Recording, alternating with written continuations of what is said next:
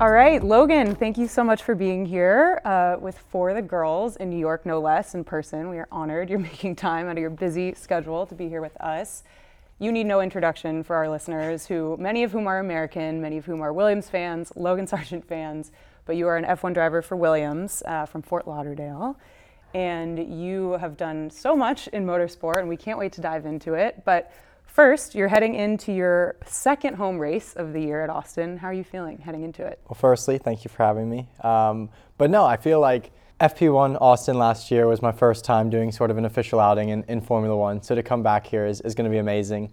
And I just feel like Austin as a whole, like it's the energy, the atmosphere is unbelievable. I feel like you can really feel the energy in Austin, and it's a race that I look forward to. I'm looking forward to going back to this weekend. It's an amazing track. And yeah, we'll see what it brings, but it should be really, really fun. Hopefully you're packing your cowboy boots and such.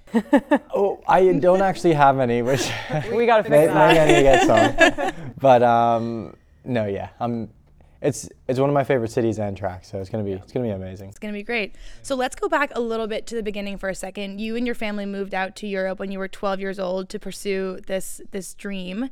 What was that like, and did you feel like you had to make a decision between F1 and IndyCar really early on? It's honestly a good question, because I feel like just growing up as a young kid, especially with how young I was, I didn't really understand sort of, I guess, the measure of the decisions that were being made at that time. It was just sort of go with the flow. But I mean, we got to a point where, racing in America, we had sort of reached a limit, I guess, of what it had to offer to in that point of time. And we were sort of just chasing, like, where's the best competition and where's that next level? And that was Europe.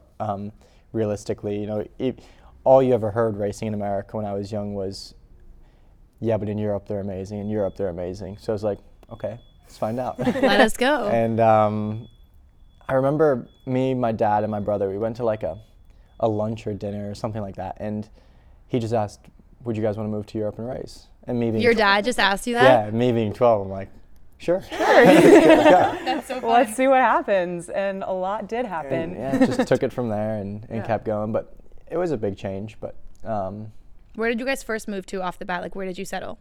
So realistically, the first place was Lugano in Switzerland. And we went to an American school there, which was an amazing school.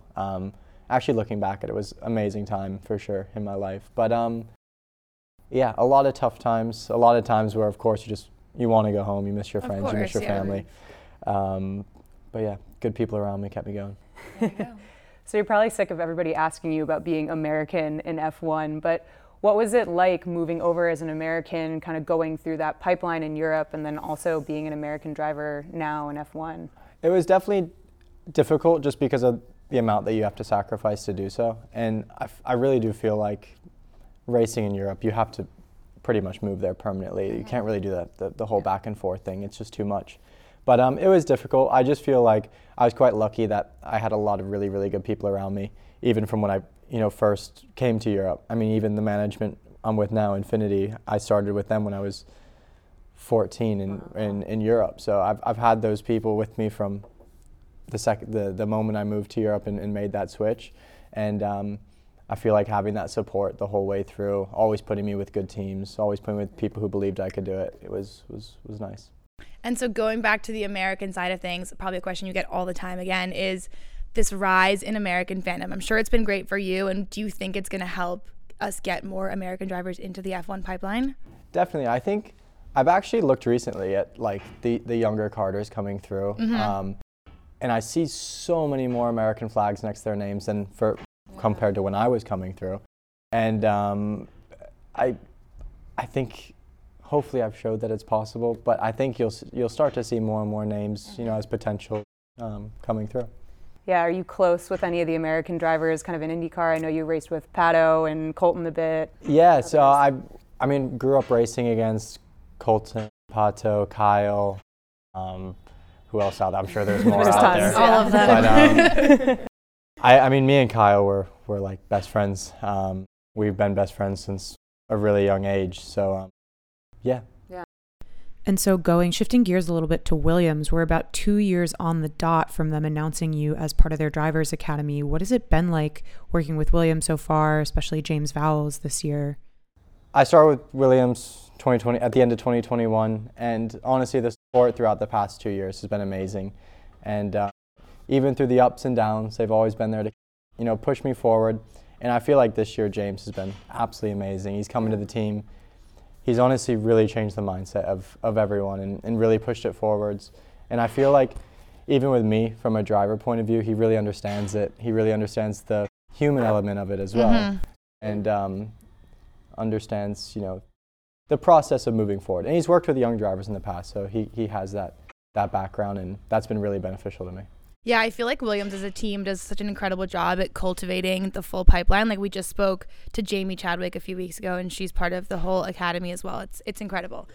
Speaking of other drivers, I know you're close with some of them on the grid. You and Oscar had your legendary F3 battle. What was that like, or like what's it like with him now, or have you had any other drivers? Yeah, Oscar, we've been friends for I don't know, since we were 14 probably. Amazing. A long time ago. We were racing karts together. We were teammates in karting. We've been teammates on the way to Formula One. And I feel like with Oscar, we've always had that rivalry, but it's always been like healthy. We've always been friendly. It's never gotten anything, nasty.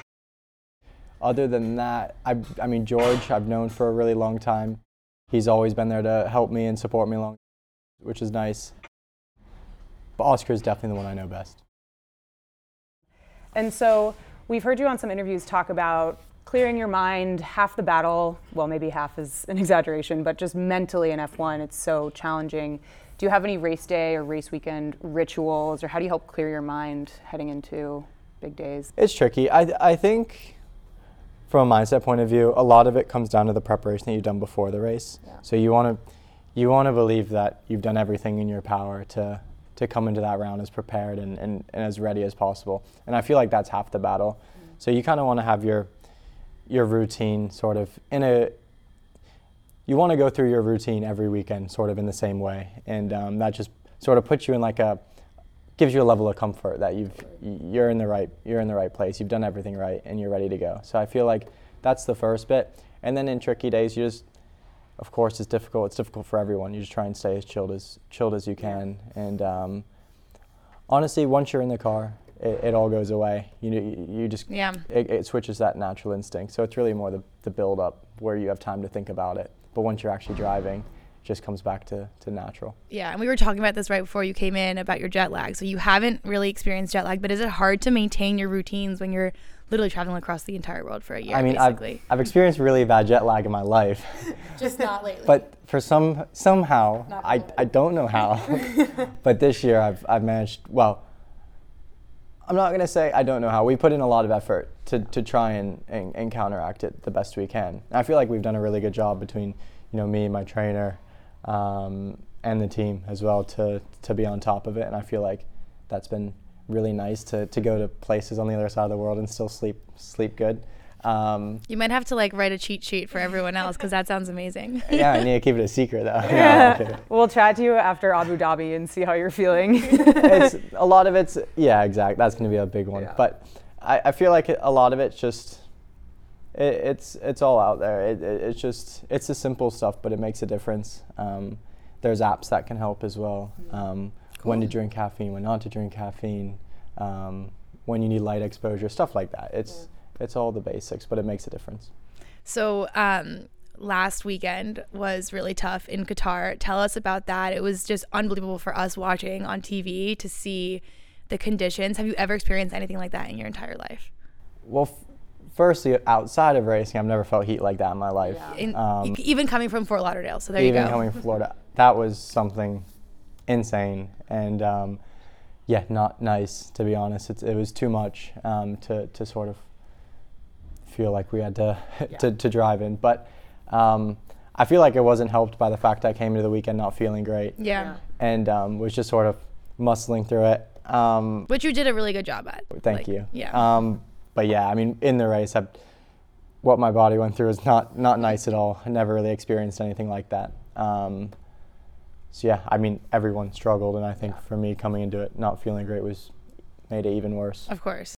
It's not safe conditions for anyone to be driving in, so. I think it was just sort of, you were trying to keep your eyes open. Yeah. It's going to be hot this weekend in Austin, but not that hot, so it'll be a walk in the park for you. Yeah, well, I was actually looking at the weather, and it's like, it's perfect right now, and then into the weekend it starts to come up a lot. But they were getting ready for you guys. Right. Okay, to finish this off, we always try to do some fun kind of rapid fire hot take questions. Nothing too difficult, but first one hopefully should be easy. Favorite track so far this season? Ooh, Japan Yeah, it's hard to beat. was so good, amazing. First sector, the best. That's awesome. Street circuit or classic track? They're both amazing in their own ways. But I like a classic track. Nice. This might be difficult. You have 3 home races, and I know you haven't raced at Vegas yet, but Miami, Austin, or Vegas? I'm gonna say, as a track, Austin. Okay. As an event, I've never done it, but I'm gonna guess Vegas. It's going to be great. Favorite Big Four sport? I have to literally write these out because I don't follow any other sport besides F1. NFL, NHL, MLB, or NBA? You got me in a tight spot with NFL and NBA, but I'll go with NFL. Okay. And your team? Always Miami. Yep, of Miami course. Dolphins through and through. But I do love NHL and NBA as well. Yeah, all good, all good. Favorite pump-up song before a race? If you have your headphones on, you're about to get in a car. So it's kind of been changing lately, but I generally love Lose Yourself by Eminem. I love a lot of the 50 Cent songs, like from back, the old school rap. Yeah, it switches, but there's even Jay-Z has some good ones. Yeah, there's Lose Yourself by Eminem was my middle school basketball pump-up song, and it made me feel like an F1 driver, so I feel validated that Exactly. that's getting you going. Back to the classics. I love Drake as well, but yeah, I would say that's a good one for a bit of To motivation. get in the mindset. Go-to coffee order? Just if it's hot, an iced latte. If it's cold, just normal latte. Okay. Oat milk. Of course. That's it. All right, and lastly, favorite hometown spot or recommendation? Beach, restaurant, park, could be anything. From home. Yeah. Home. I'm gonna say there's a restaurant called Cafe Moderano in it's just north of Fort Lauderdale, and it is unbelievable. So good. So yeah. Do you ever try to make it back to Fort Lauderdale when you were there for Miami this year? It's tough because we have a lot going on and we have to stay in Miami. But I did get home for a couple days before the race. Nice. And the night after the race. Okay. So yeah, I got a bit of time at home, which was nice. See the family, see my dog. The most important. Gotta miss her. What kind? She's actually just a mix of Lots of loads and loads of breeds. But yeah, she was a rescue, so she's awesome. Amazing. Well, Logan, thank you so much. This was so great. We loved having you in New York, and we can't wait to cheer you on this weekend in Austin. Thank you guys for having me. Thank you. Thank you so much.